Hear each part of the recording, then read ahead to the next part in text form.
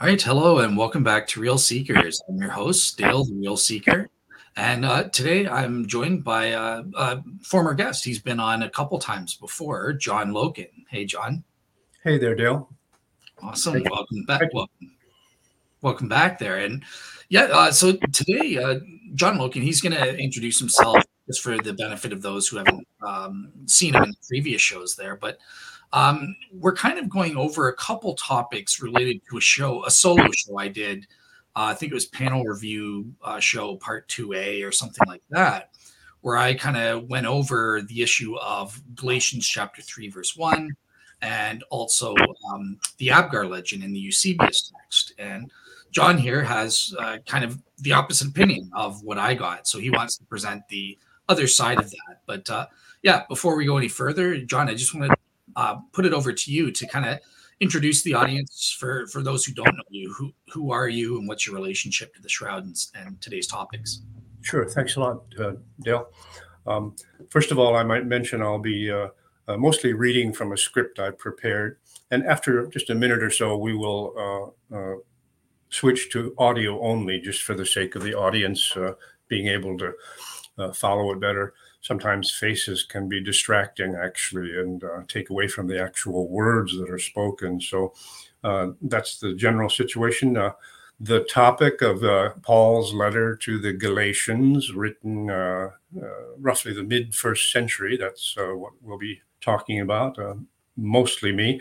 It's a historical issue, of course, has nothing at all to do with the science, the forensic findings about the shroud, so strictly historical.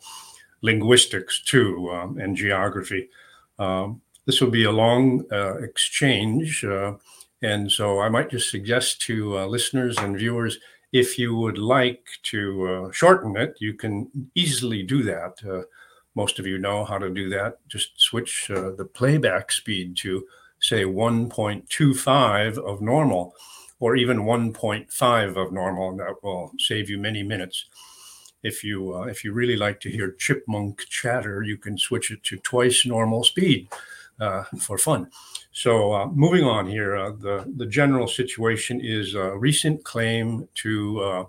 I might actually go to audio only now. Here we are. If I can manage. Here we are.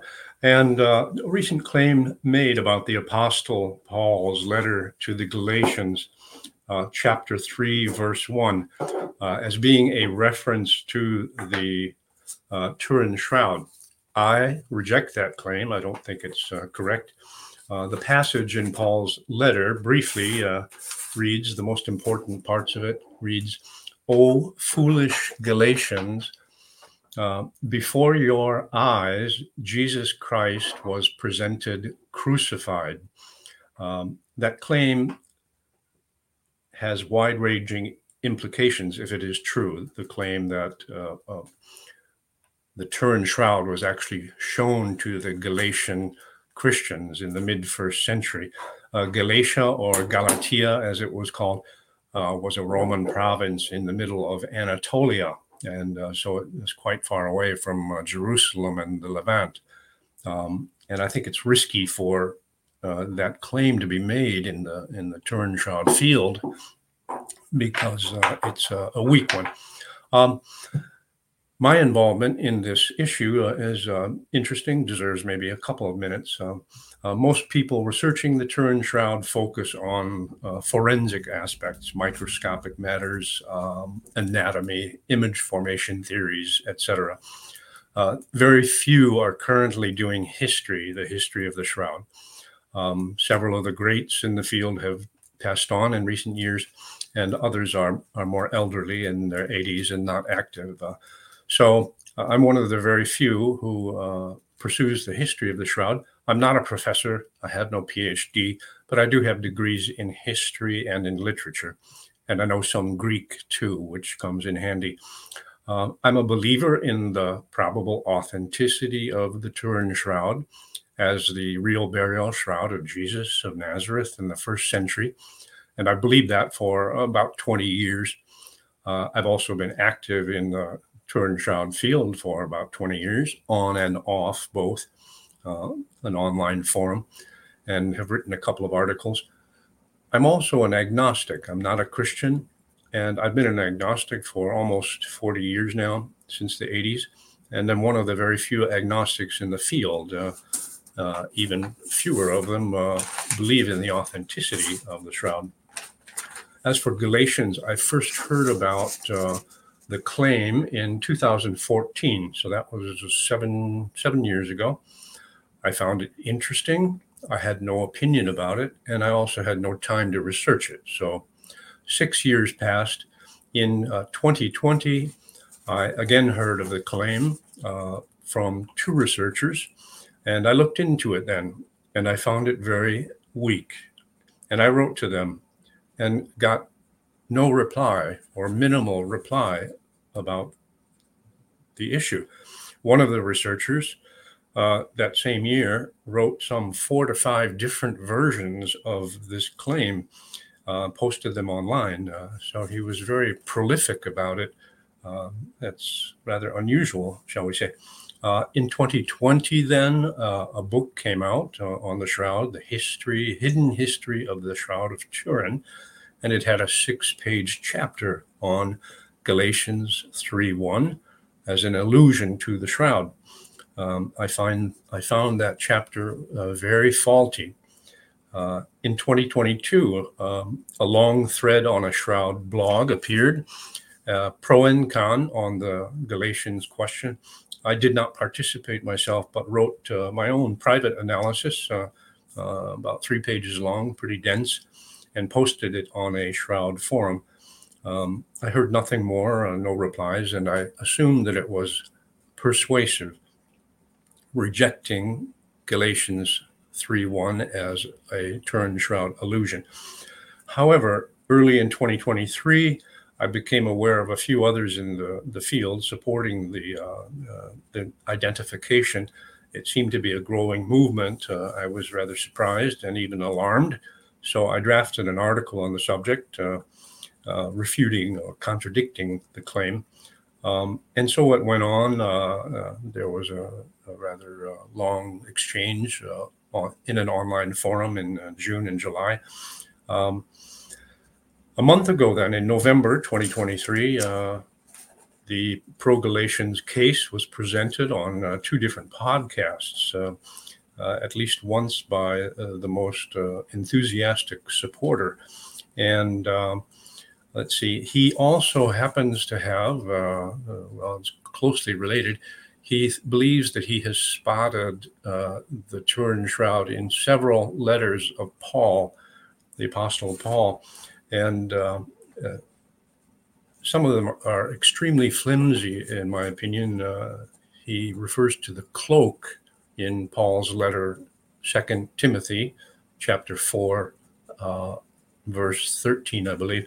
The cloak that Paul requests, and this Shroud researcher believes that cloak is a reference to the Turin Shroud, or possibly a reference. Okay, he doesn't claim it as a certainty or a probability, but he does repeatedly claim it to be a possible reference.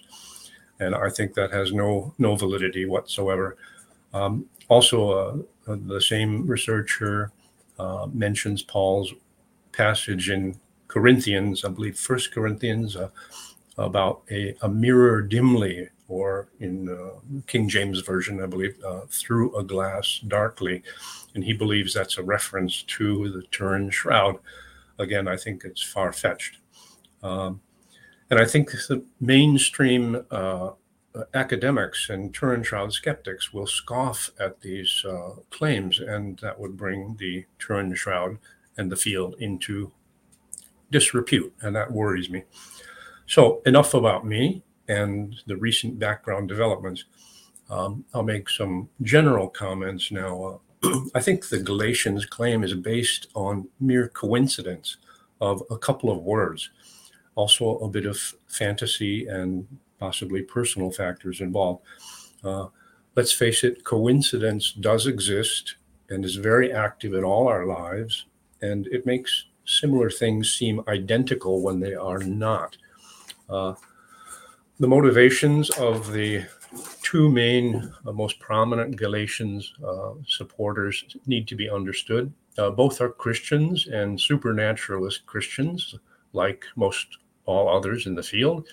One is a relative newcomer to the field and a former minister, and has not done, to my knowledge, any other Turin Shroud research of his own that I know of. So he may wish for these claims of his to make a mark on the field. Everyone in the field wants to make a contribution of some sort, but that's important to keep in mind. Many people are fascinated by the Turin Shroud, and just think today all of the YouTube videos and podcasts that are out there. People think they see the Turin Shroud everywhere, it seems sometimes. Let's see, the other researcher then is almost the opposite. He has been in the field for 30 years or so, and presented several talks at conferences and written many articles. Also, he is a historian, a former lawyer as well. However, he has a certain interest in his Galatians claim, and that is he has tried as hard as he can to locate the Turin Shroud in Antioch, today Antakya in southern Turkey. And he believes that the shroud went from Jerusalem up to Antioch and did not go to Edessa, which is the mainstream position in the field. And so Galatia being closer to Antioch than it is to Edessa, it's convenient for his agenda, you might say. Let's see. The two main supporters, then, they actually have differences between them.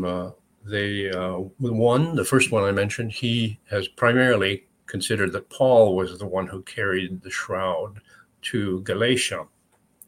And the other researcher thinks that the Apostle Peter was the one who did that.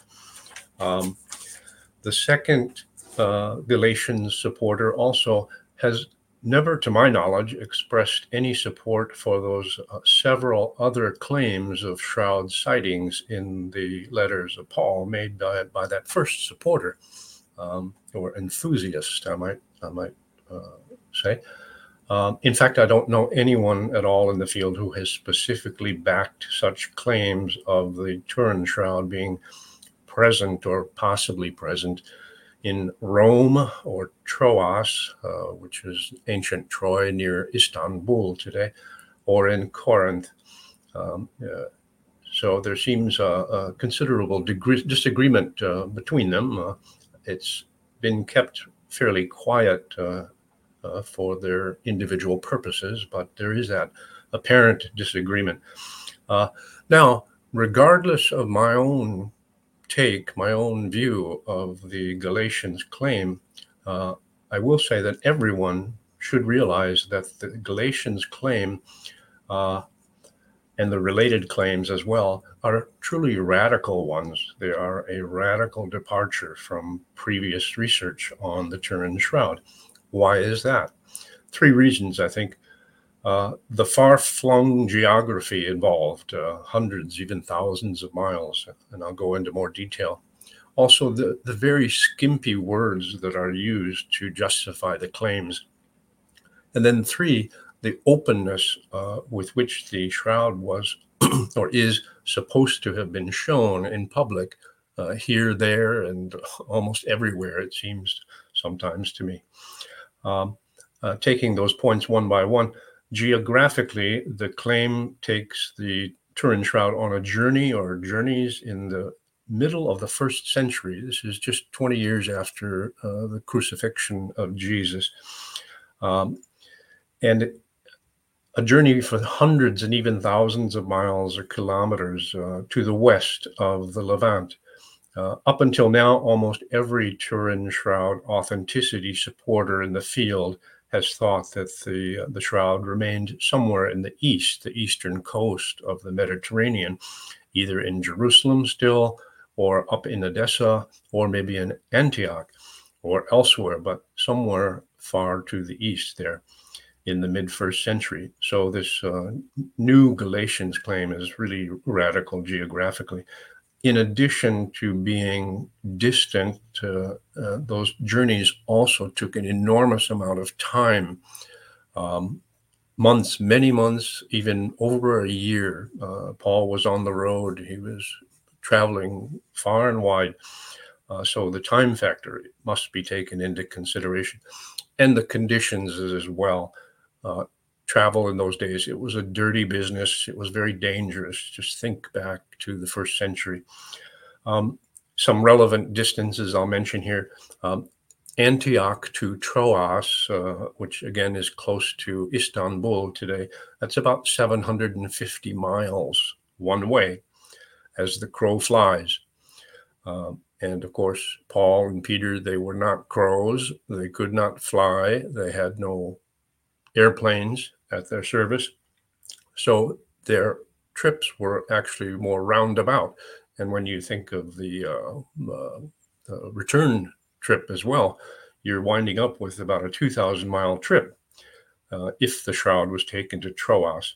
The same is in the case, or even more so in the case with the claim that the Shroud was taken to Corinth, which is in Greece, mainland Greece. That would have been a trip of well over 2,000 miles. Even Antioch to Galatia or Galatia alone would have been approximately 250 to 350 miles one way. I think that's around 400 to 500 kilometers. And then round trip would double it and even more. Paul went there partly by ship. So moving on, when you think of these distances, you wonder whether the shroud was a burial cloth or a magic carpet sometimes. Now then, the claim is also flimsy because of the words used. I just mentioned those above, so I'll skip over that. But it's also radically different in proposing that it was widely shown to many people, potential converts during those far-flung travels around the Mediterranean and throughout Anatolia. These claims involve very public showings, hundreds of people, maybe not at a time, but dozens certainly each time, and possibly a total of 1,000.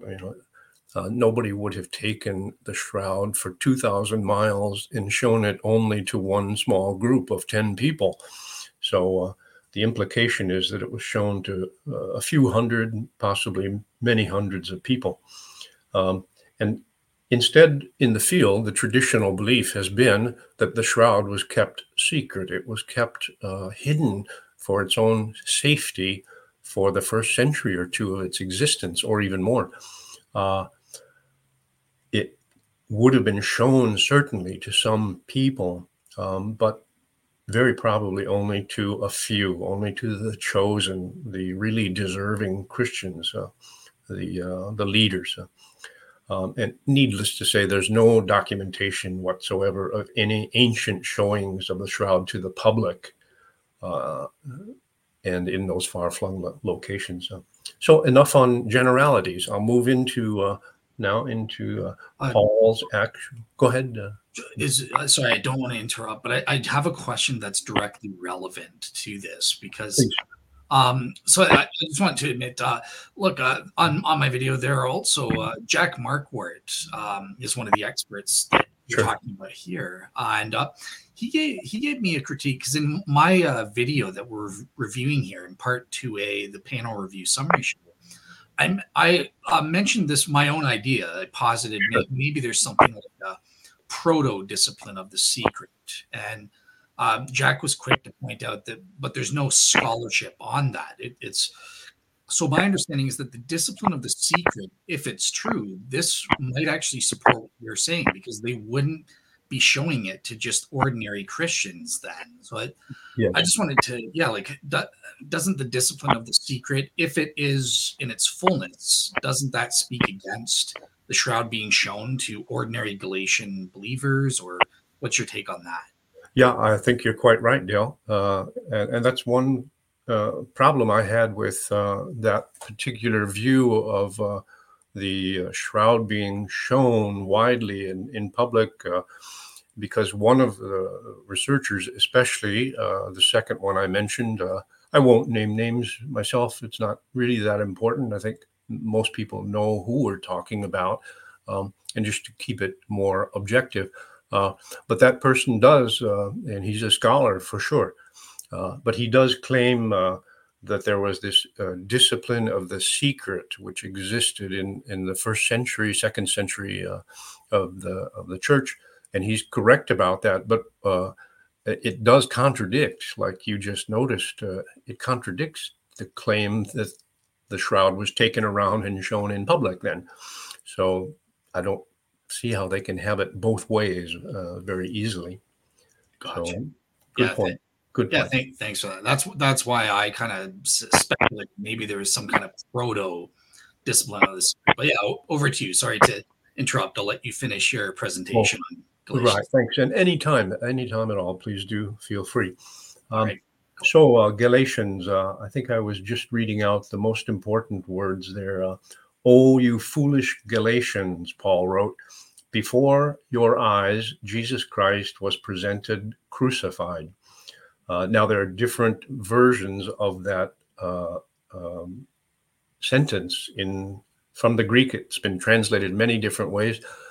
Dale, I'm not sure if you have a list from Bible.com showing maybe at least 10 different translations of the phrase out of Paul's original Greek. If people are interested in there we go. Interested in seeing how many different ways the Bible verses have been translated, they can go to Bible.com, BibleHub.com, and enter in any specific verse they wish. So I believe there are serious problems in interpreting any of those words with as being the Turin Shroud. Let's begin with Jesus Christ crucified. Okay. Now, on the face of it, I admit fully that does sound like the Turin Shroud. That's what we see. Jesus Christ crucified on the shroud. Vaguely, it's a vague reference. The specifics are lacking. There is, in that phrase of Paul's, there is no mention of any cloth or shroud or sindon, the ancient Greek word for shroud, or linen, no mention of a body, of a face, of an image, of a picture, no mention of blood or wounds. So all of these particulars are missing from Paul's phrase. And there have been other cryptic passages in ancient Christian writings which have included those words, and they therefore have much more claim to being possible references to the shroud. But in Galatians, none of those words are found. So now then, the combination of the name Jesus and Christ, the title Christ, is very common in Paul's letters. And that's a fact which the supporters of the Galatians shroud identification do not tell their readers. In the four Gospels, we typically read of Jesus doing this, Jesus saying that, and fairly rarely is the word Christ used about him. But in Paul's letters, the situation is very different. Paul uses the phrase Jesus Christ or Christ Jesus many dozens of times, maybe even 100 times in all of his 7 or 8 authentic letters. So that is really nothing special. No reason to think that's an allusion to the Turin Shroud. The same goes for the word crucified. The supporters of the Galatians Turin Shroud identification do not tell their readers that Paul uses that word often in his letters. Also, the related word cross, he uses that often as well. Crucified is actually Paul's leitmotif. It's his first principle in his theology. He's known, of course, for preaching Christ crucified as opposed to the older religious regulations of Judaism. So he was very keen on the atonement, the substitutionary punishment for the sins of mankind. The full phrase, Jesus Christ crucified, or a close variation of it, even occurs 3 to 4 other times in the short letter of the Galatians itself. And in no other instance could it possibly refer to the Turin Shroud, but again, only to Paul's general theology. And the supporters of the Shroud identification do not inform their readers of this very relevant fact, the frequency of that phrase, even in Galatians itself. To me, that's very dubious procedure. Anyone can read Galatians very quickly. By the way, it's a short letter, 2 to 3 pages long. Takes just 5 minutes, and you'll see what I mean. So I think what Paul basically means by Jesus Christ crucified is simply the gospel, the good news, the message of Jesus Christ crucified, when he uses that phrase in Galatians. Moving on, and before your eyes, or before whose eyes, in Greek, it's, I think, oiskat ophthalmos. And this phrase, it's not what it seems. To begin with, all 3 of the main Galatians supporters have added in their writings an additional word to the phrase, either the word own or the word very. And they have done so repeatedly, not just once or twice, but repeatedly. And so according to them, Paul's phrase reads, before your very eyes, or before your own eyes. And of course, that makes the phrase sound very visual, very, very visual, when it's really not so visual, as I will explain. Paul does not write own or very or anything similar. Okay, it's just an English idiom. We all know it. We all use it. With my very eyes, So, moreover, the word eyes is used several hundred times in the Bible, often in a non-literal sense. It's used metaphorically, figuratively, symbolically.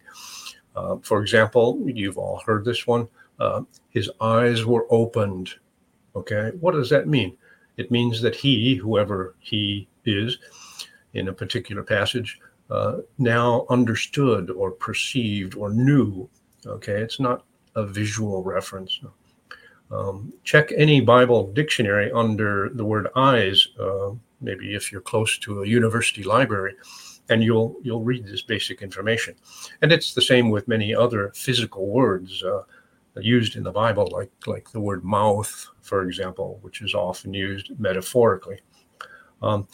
Even the very phrase, before your eyes, or a close variation on it, is used at least a couple dozen times in the Bible, often in a non-literal sense. It's a stock phrase, a filler phrase. The Bible is very wordy, as we all know, lots of repetition. And in my opinion, in Galatians, it could very well mean simply, in your presence, you heard or were presented with the message of Jesus Christ crucified. So moving on, let's see here. The second, hold on. Are you still wanting me to share my screen with something? Or? You could, let's see, maybe drop that one. Okay.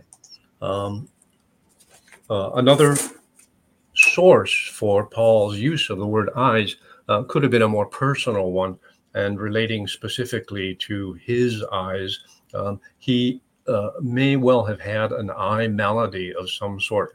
Many New Testament scholars have wondered about that, maybe glaucoma, something else. In Galatians itself, he actually says, you would have plucked out your own eyes and given them to me. Okay, and that again is a phrase which none of the Galatians supporters mention to their readers in their attempt to persuade their readers that Paul's 3.1 refers to the turned shroud, they don't mention that. Paul was also a poet and very skilled with the language, and sometimes he used eyes or sight in a figurative sense. We all know the wonderful phrase, in the twinkling of an eye. And also, another very important point is that not only objects, but also actions and incidents and experiences can appear before one's eyes. A dog can run before your eyes, a car can drive, a bird can fly, a sermon can be preached, a lecture can be given. All of these events, experiences can be seen, not only individual objects, physical objects.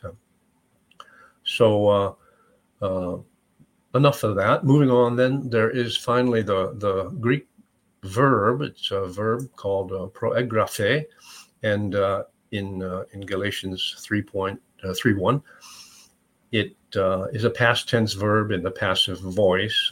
The dictionary entry form is prographo. Prographo has many different meanings in the Bible. It occurs, I believe, 2, maybe 3 times in the letters of Paul or in the New Testament. And both times, if I recall right, in a temporal sense, to write before, in other words, to write before a certain other time.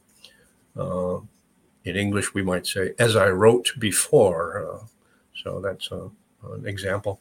It can also, the same verb can also have a locative sense, location, to write something or to proclaim something, to present something, portray something in front of others, in front of other people. And that is its meaning in Galatians 3:1.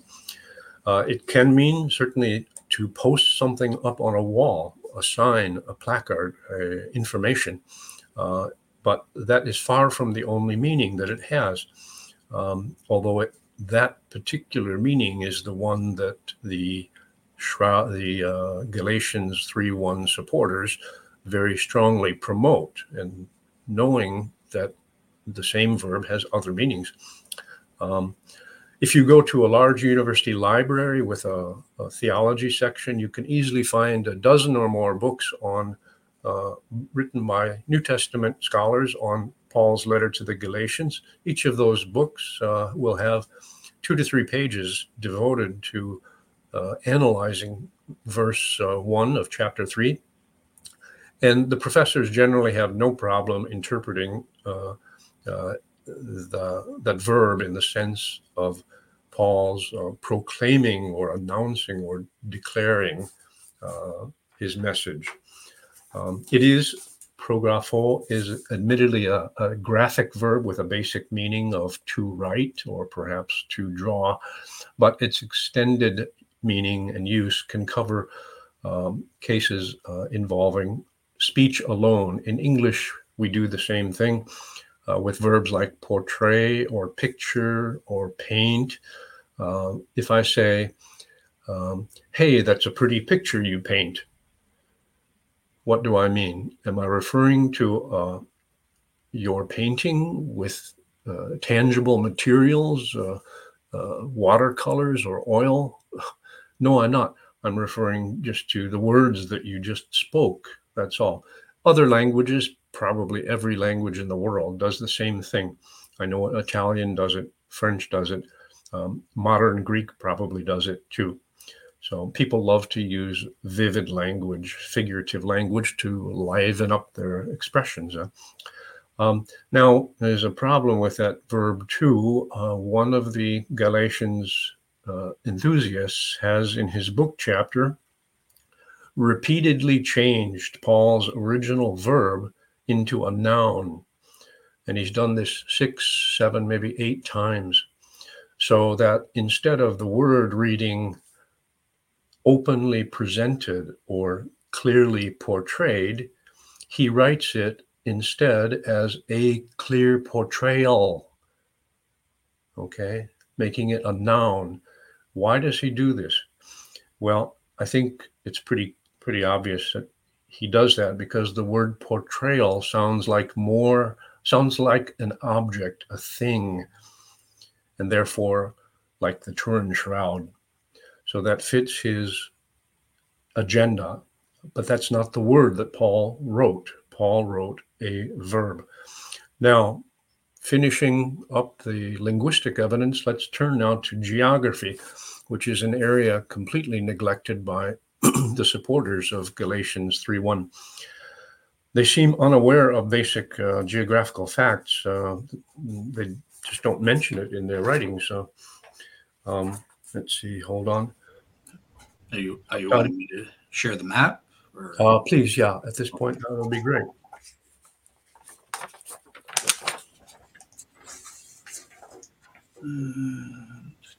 So I think sometimes they may have just looked briefly at a small map of the Near East and said, Jerusalem to Galatia, that's only 4 inches. That's not so far. They simply don't take into account the hundreds and thousands of miles that are involved.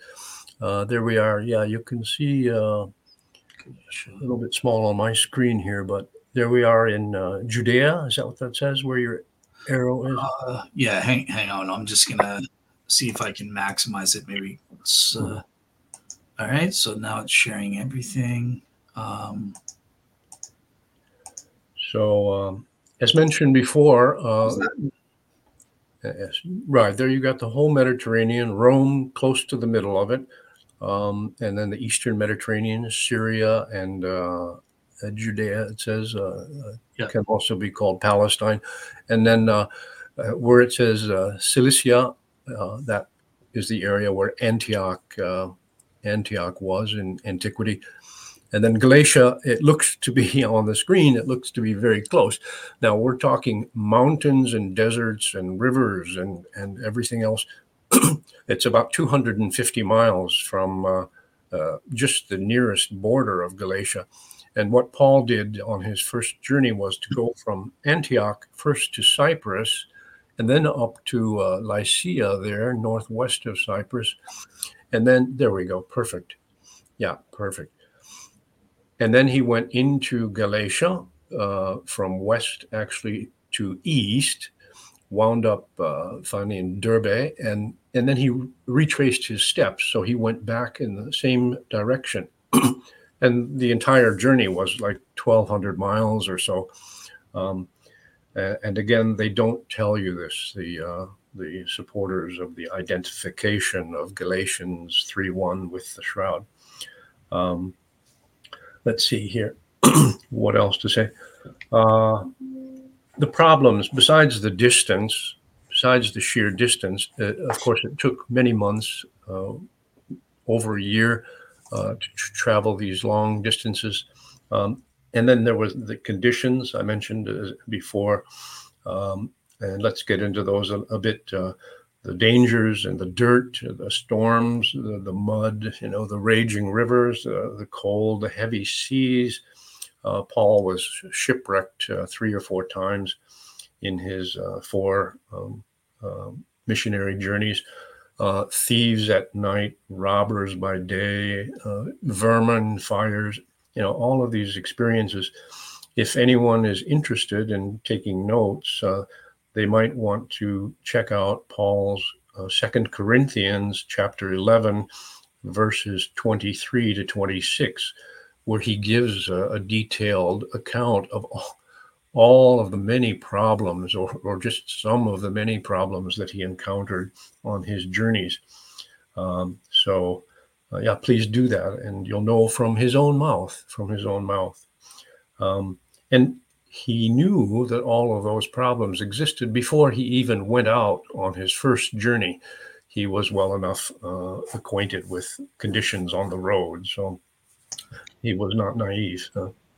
I don't know if you're going to address it, but can I interject with kind of a probing?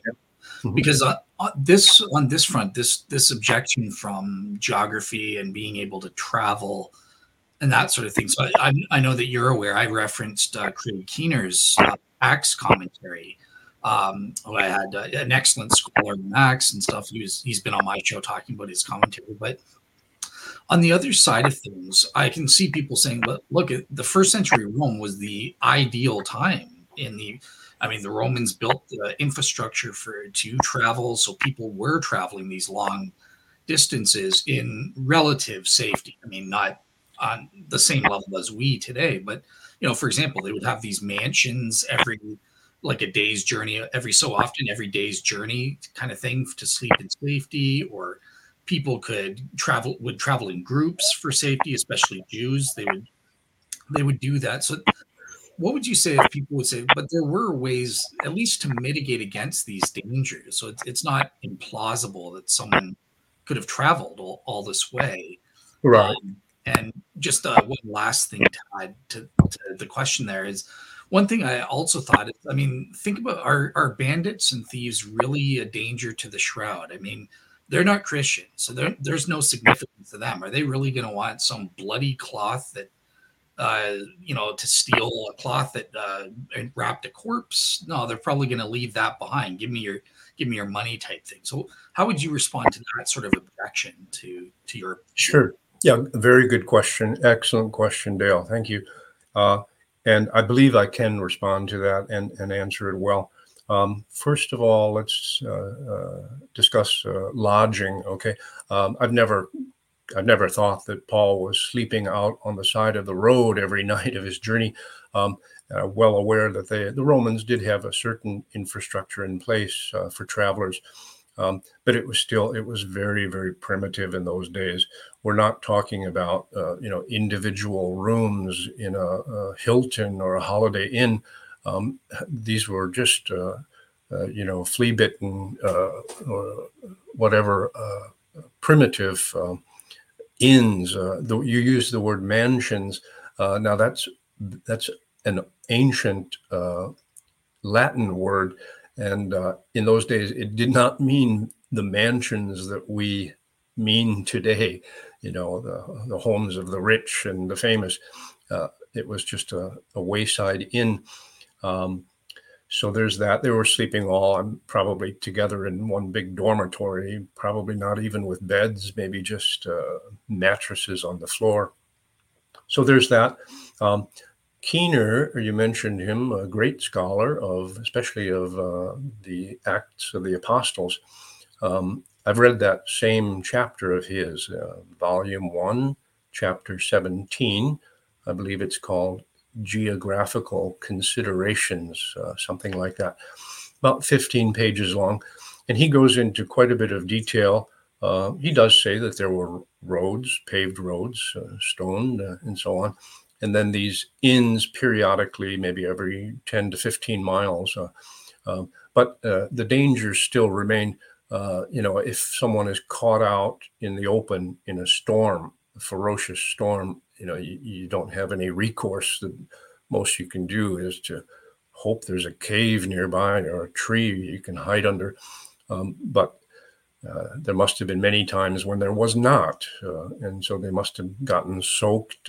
Also, such infrastructure doesn't help you much if your little barge across a river happens to hit a rock and sink. And Keener was also very well aware of the problem of robbers and thieves. He repeatedly mentions that problem and how everybody on the road was afraid of robbers and thieves. A certain protection can be afforded by group travel, but then maybe people weren't always available to have as companions.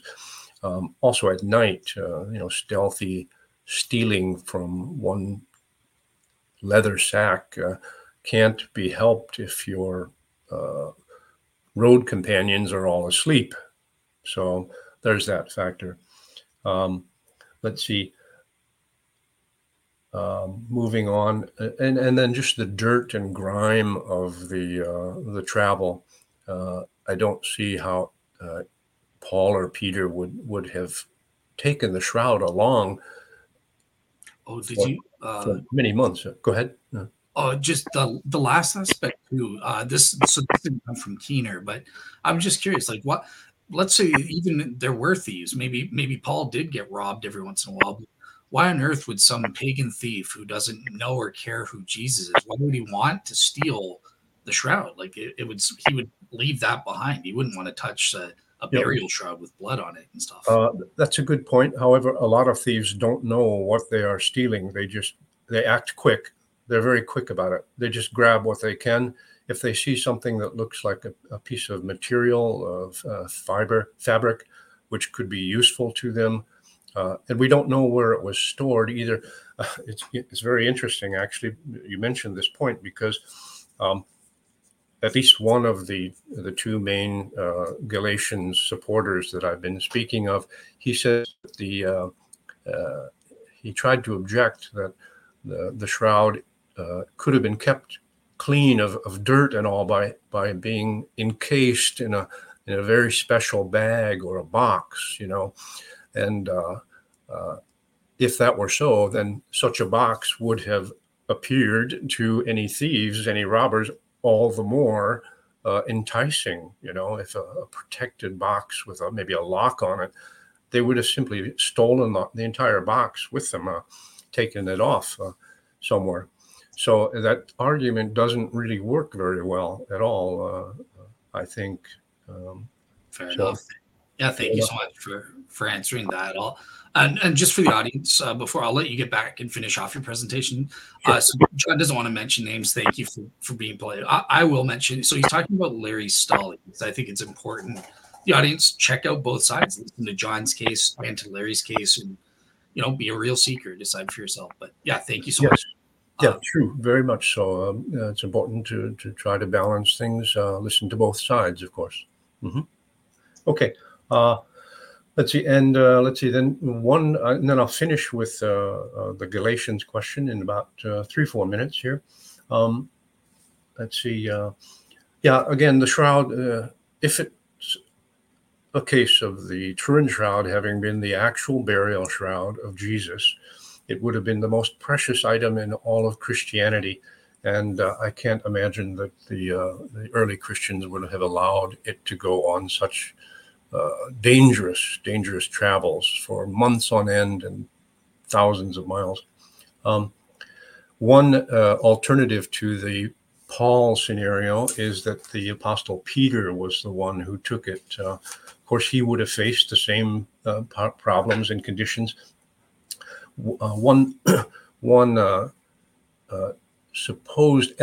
piece of supposed evidence for Peter doing so, or going on travels, at least extensive travels through Anatolia, is proposed by one of these researchers who quotes, he doesn't quote, but he just paraphrases very questionably a book by Glanville Downey from 1960, and it was called, I believe, The History of Antioch. Now, Downey, in that book, he says merely that it seems likely that Peter lived in Antioch for several years and made some excursions outside the city during that time. Okay, quote, seems likely, unquote. Quote, excursions, unquote. That statement then was used by one of these researchers, recent researchers, and it was misrepresented, such that Peter used Antioch as a base for his journeys into Anatolia. So that's an unfortunate case of misuse of the sources. Finally, then the audience of Paul or Peter or anyone who might have conceivably taken the Turin shroud around with them, we're talking about an audience of insignificant peasants, townfolk, a wide range of intelligence among them, mostly low or only average intelligence. Very few people were literate in those days. Just imagine the scenario involving a shroud. There must have been, or there would have been, many scoffers among the people. People would have wanted to handle it. They might even have, out of natural curiosity, they might have tried to rub the image off of it. And they had no microscopes to examine it with forensically, and they probably would have just thought that it was an odd, large sweat stain made by the body of a crucified dead man they never knew. So again, what will be the point of bringing it along? Now, finally, the question of the Apostle Paul and the Turin Shroud, that's a very interesting one. It's a mystery to this day. We don't know. There's just no information on it. Did Paul learn of the shroud? Did he hear about it, or did he actually see it himself? If he heard about it, when and where, and how much did he hear about it? Did he learn of its image, or only that it was the burial shroud of Jesus? If he saw it, did he see it unfolded? Did he see its image, or only see it in a case, folded up in a box? Did he see it early in his career or later? We just don't know the answers to those questions. So it remains a mystery, and I don't think anyone can really answer it. Even if Paul did see the shroud image at one time, I don't think for a moment that he would actually have taken it along with him on such a monumental missionary journey to the West. So that's and I don't think other Christian leaders would have allowed him to do so either, nor Peter. Peter did not own the shroud. It was a communal property. And that's about all I have to say on that. Could say a whole lot more, but thank you so much for presenting your side of this, because I think it's important to know. Look, John is overall, he's on the pro shroud side. As he said, he believes the shroud is historically authentic, but he differs with myself or Larry Stolley and Jack Mark Wart and stuff. He doesn't think it's mentioned in the biblical text. So it's important you raise substantive considerations that need to be looked at there. So thank you so much for presenting that. And I know that you've also got a presentation, because now we're going to flip places, so to speak, because I also, in my Shroud panel review show, part 2A, believe it or not, I was a little bit of I'm a kind of a on the Shroud skeptic side. I'm skeptical of references to the Abgar legend as proof for Shroud images being shown. But John has made a scholarly argument in a paper arguing that no, we should trust the Eusebius reference as a real possibility, to quote his words, that this is referencing Shroud images. So John, I know you've got a presentation on that aspect, so I'll let you go, and I'll just show up if I've got questions as you go. Sure, yeah, please do, Dale. I appreciate your comments and questions. They're always good ones. So, I'll take a much shorter time on this second topic of Eusebius and his mention of the vision of King Abgar. It's a 4th century text, early 4th century, around the year 300 to 325. And I might say also in this regard, Dale has invited me kindly to present my views. He actually invited me twice before on the show, very nicely. Well, first time a year ago in November of 2022, and then last April 2023. And so I'm glad to accept the invitation. I haven't invited myself in any of these cases, so I can claim that. Let's see then. There's a similarity actually between the Galatians claim and my own claim, in that we are looking at cryptic texts from the first centuries of Christian history, and we're wondering if they involve the Turin Shroud. In the case of my claim about Eusebius and his passage on the vision of King Abgar, I would say from the outset, that geographically there's no problem at all with that, because we know from later history that there was this image of Edessa, a real, true, physical image of Edessa, namely a face of Jesus in the city of Edessa. And in the legend of King Abgar, that is where the vision also takes place. So there's no geographical discrepancy at all. Also, there is a close similarity between the privacy that was involved in showing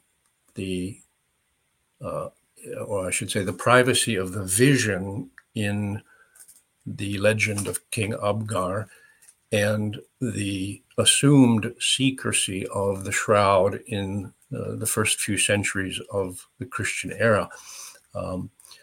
So we don't have the legend of King Abgar. We don't have the Shroud being displayed openly, publicly to the common folk, the populace. So those are two strong points.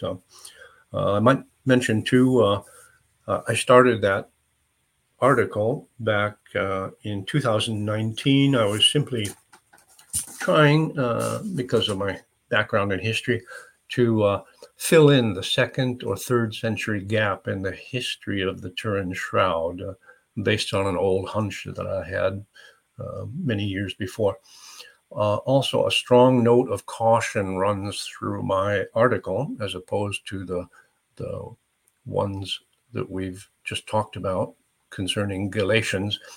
I did begin by thinking that the Turin Shroud was probably identical with the vision of King Abgar in the church history writings of Eusebius, circa 300. But then, as I researched it, I came to a more modest conclusion that one could not yet say probable, but still say that it was a respectable, strong possibility, or a real possibility, and that was good enough for me.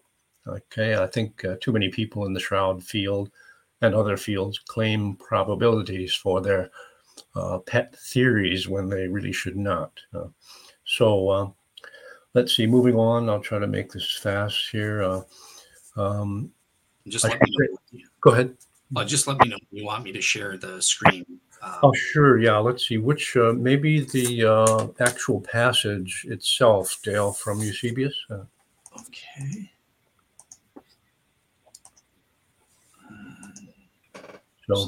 And the passage refers to a 1st century King Abgar. However, in my article, I did not necessarily pin the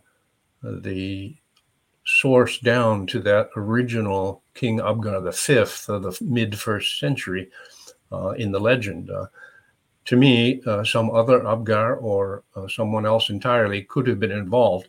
What really concerned me was what Eusebius might have been writing, revealing in a disguised or garbled form about the Turin Shroud having come to Edessa in the 1st or maybe 2nd or even 3rd century.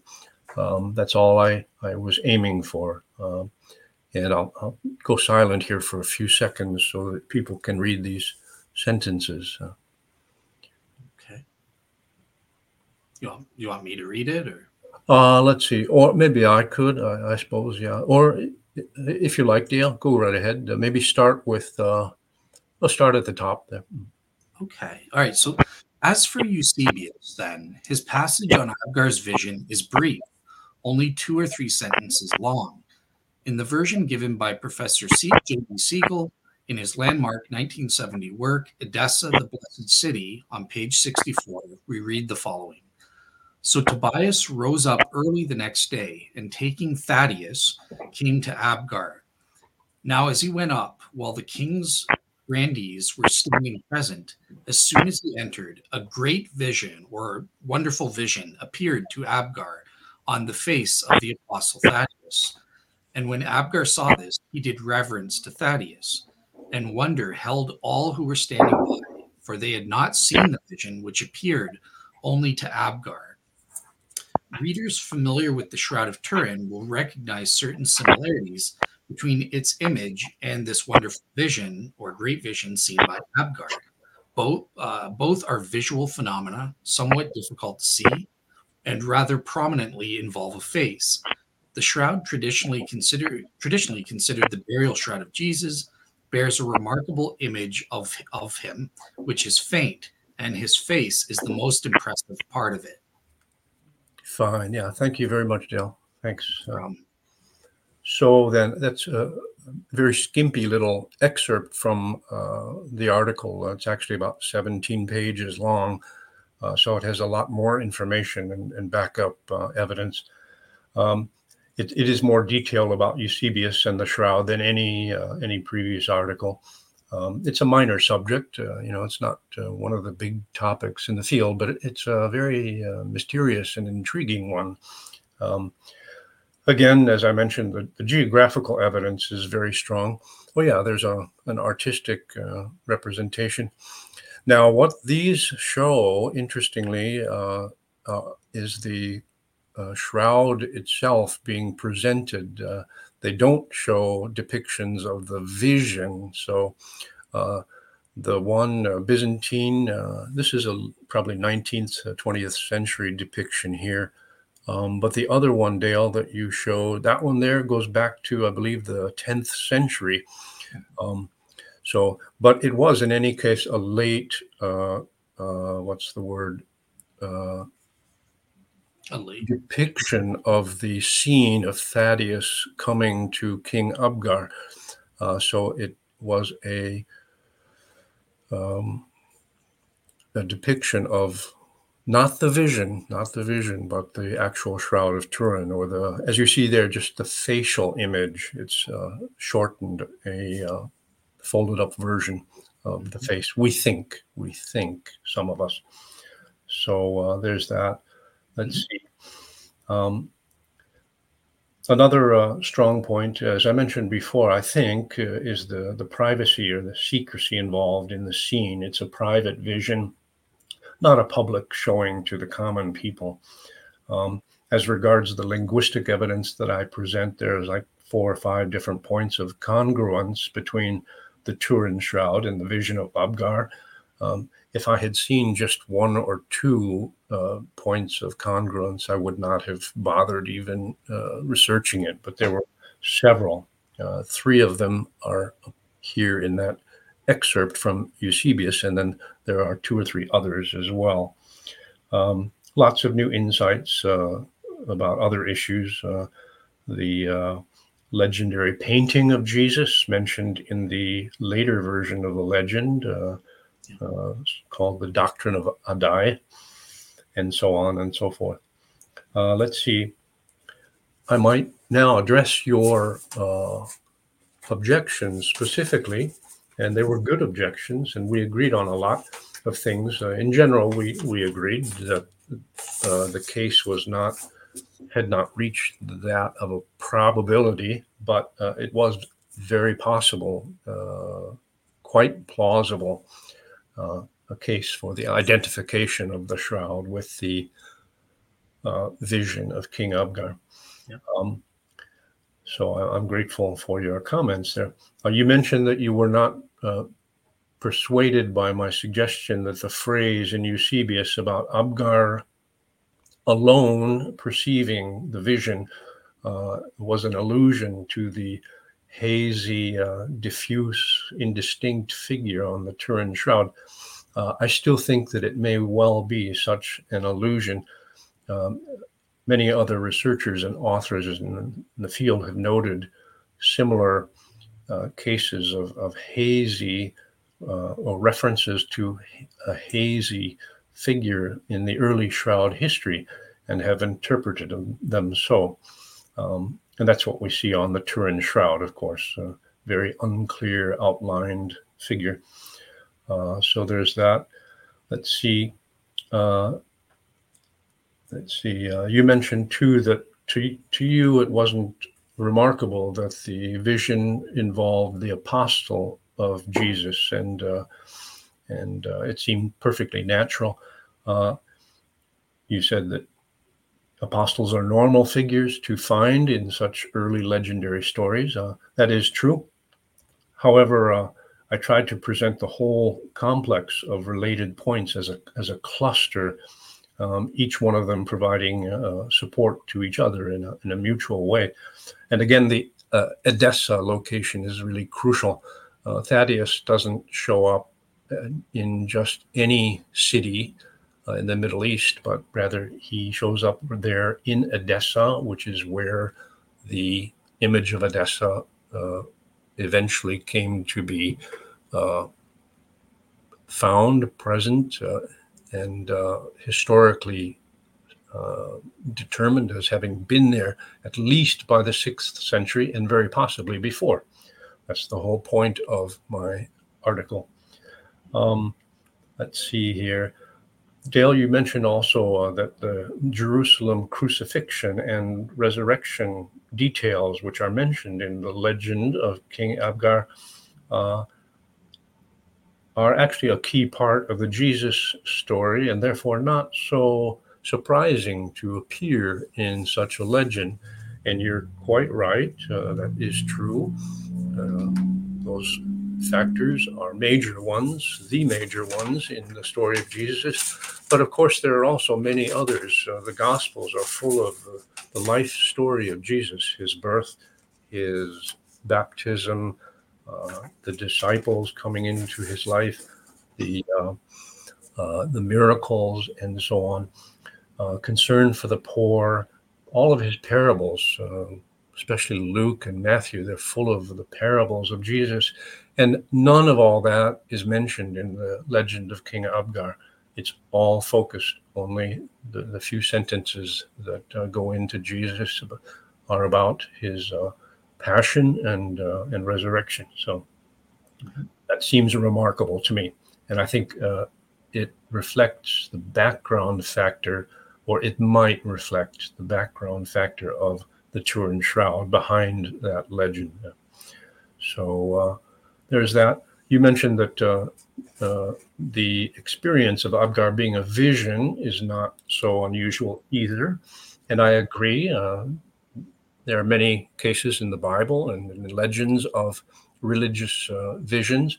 But there are also, as I point out in my article, there are also many, many cases of purely acoustic experiences when someone hears the voice of God or an angel. Many cases of what you might call tangible or touching experiences where people are gripped by the hand of God or an angel and held. So we might say there's a 50-50 chance of the experience of Abgar being a visual one, a vision. And in addition to that, of course, it occurs in an odd place. It's not a vision seen in the sky or somewhere else. Many visions, I think almost all of them are not localized in the Bible and elsewhere. It's just said that someone sees a vision suddenly. Well, in Eusebius, what we have is this strange case of a vision which is not defined, and it's said to be on the face of the apostle Thaddeus. That's a weird scene, and I know that you too find that very strange and very intriguing, and you've wondered what that's about. And I think it could be a garbled version of Thaddeus or whoever first brought the shroud to Edessa, having held it up in front of someone and maybe folded up, held it up, and people could behold the face of Jesus, which is the most prominent part of the shroud, of course. So there's that bit of evidence. Let's see here. I think that's about all. I've got other material here, but we're getting on to, we've just finished about 1 hour here. If you have any more comments, Dale, I welcome them. Yeah, just to back up, kind of as people know if they saw my previous episode. So I agree that at least on the first 3 points, like the timing, related to the crucifixion, the involvement of Adai in Edessa, and that sort of thing. I don't think these in and of themselves. I mean, it's plausible, and sure, it's kind of a falsification test. They could have gotten it otherwise, but I don't think in and of themselves they prove one way or the other. The 2 points that I think move the scales for me are, number one, there is this good argument that you mentioned about Abgar. The vision is said to be on the face. And I looked at other literature and stuff from Craig Keener and other scholars and stuff about visions, 12th tree and stuff like that. And it isn't described as being on the face. So that is a very curious thing. I think perhaps counts in your favor as a shroud interpretation there. And as you mentioned, I really think the real defeater is the fact that the text says the others didn't see the vision. I don't think I think it's improbable to be a reference to the shroud's image diffuseness. I don't think that's what Eusebius is saying here, or the Abgar legend is saying here. So you've kind of summarized my position and given your counters to that. I just want to ask you one question because you mentioned her. Okay, so now Jack Markwart, a friend of both of ours, he kind of says, well, look, I will agree with you, John, that the Abgar legends are based on the Shroud images. So, Dale, you're wrong to be skeptical that these are about the Shroud images. They are. But, John, you've messed it up. The Abgar legend is messed up. The Shroud never went to Edessa. It went to Antioch. And it wasn't until King Abgar the Eighth came around that they brought the Shroud to Edessa. They showed Abgar the Eighth at the time of his conversion. And then later on, these, garbled, the Abgar legend got garbled up and got attributed to Abgar the Fifth. So I just wanted to get your take on Jack's notion. Do you think that the Abgar legend could be explained by the Shroud being shown to Abgar the Eighth instead of Abgar the Fifth? What's your take on that? Sure. Yeah. If you have 3 hours, okay, we can go into that. Just kidding. Briefly, though, it's a vast subject, actually, and I'm still wrestling with it. It's rather complicated. This new theory of Jack's has only been around, I think, for maybe he started working on it 10 years ago. Just came out with a book only just 3 years ago. So I've been wading through parts of it. I don't find much of his evidence in the early chapters to be very convincing. I think he takes liberties with many of his sources and uses them in questionable ways. But others, in other cases, his procedure seems pretty valid to me. So, but actually, we do agree, and I write that in the article itself. I'm not sure if you've had time to read the article, but I openly declare already on page 1 and on page 2 or 3 other pages in the article that that Antioch theory may be correct. In that case, the Shroud did not go directly to Edessa in the 1st century, but rather it went up to Antioch, stayed there for almost 200 years, 150, was brought then briefly to Edessa for a week or 2 or 3 for a ceremonial conversion of King Abgar the Eighth in about 192, and then was taken back to Antioch. The problem is that the sources are really very skimpy. It's hard to they're just not solid enough for me. It's a definite possibility, though, so I don't contradict it at all. I just say I wish there were more evidence there, and I look forward in the future. Maybe if I have time, I've got a lot of other things going on, but if I have time, I would like to spend several weeks studying that in depth. So, and Jack does actually believe that just to be clear, that the vision of Abgar was a veiled reference to the Turin Shroud. Yeah, absolutely. Awesome. All right, cool. Well, yeah, thank you so much. Obviously we're at over the 1 hour mark, so I will end as promised here. So thank you so much for coming on and giving your take. Even when I disagree with it, I think it's important. Hey, I'm not infallible. Maybe I've gotten something wrong. So thank you for correcting the record and sharing your reasoning, your perspectives on these things and stuff like that. So yeah, thanks, Dale. I appreciate it very much. no problem. Awesome. Awesome. So cool. So yeah, great. Have a Merry Christmas to the audience. And I am supposed to be on my vacation. It doesn't look like that's going to happen. I'm going to have to probably wait till February to get my Christmas vacation. So next week, I am working on a follow-up to my show, Messianic Prophecies. Michael Lofton asked me to do a little bit more detail on Daniel chapter 9 and specifically refuting the Maccabean thesis that it refers to the times of Antiochus Epiphanes or Onias III in the 170s and 160s BC. So I've got that coming up next week, and then a bunch of other shows in the new year. So you don't get rid of me until February. I guess no vacation for me. So have a great week, everyone, and Merry Christmas to everybody.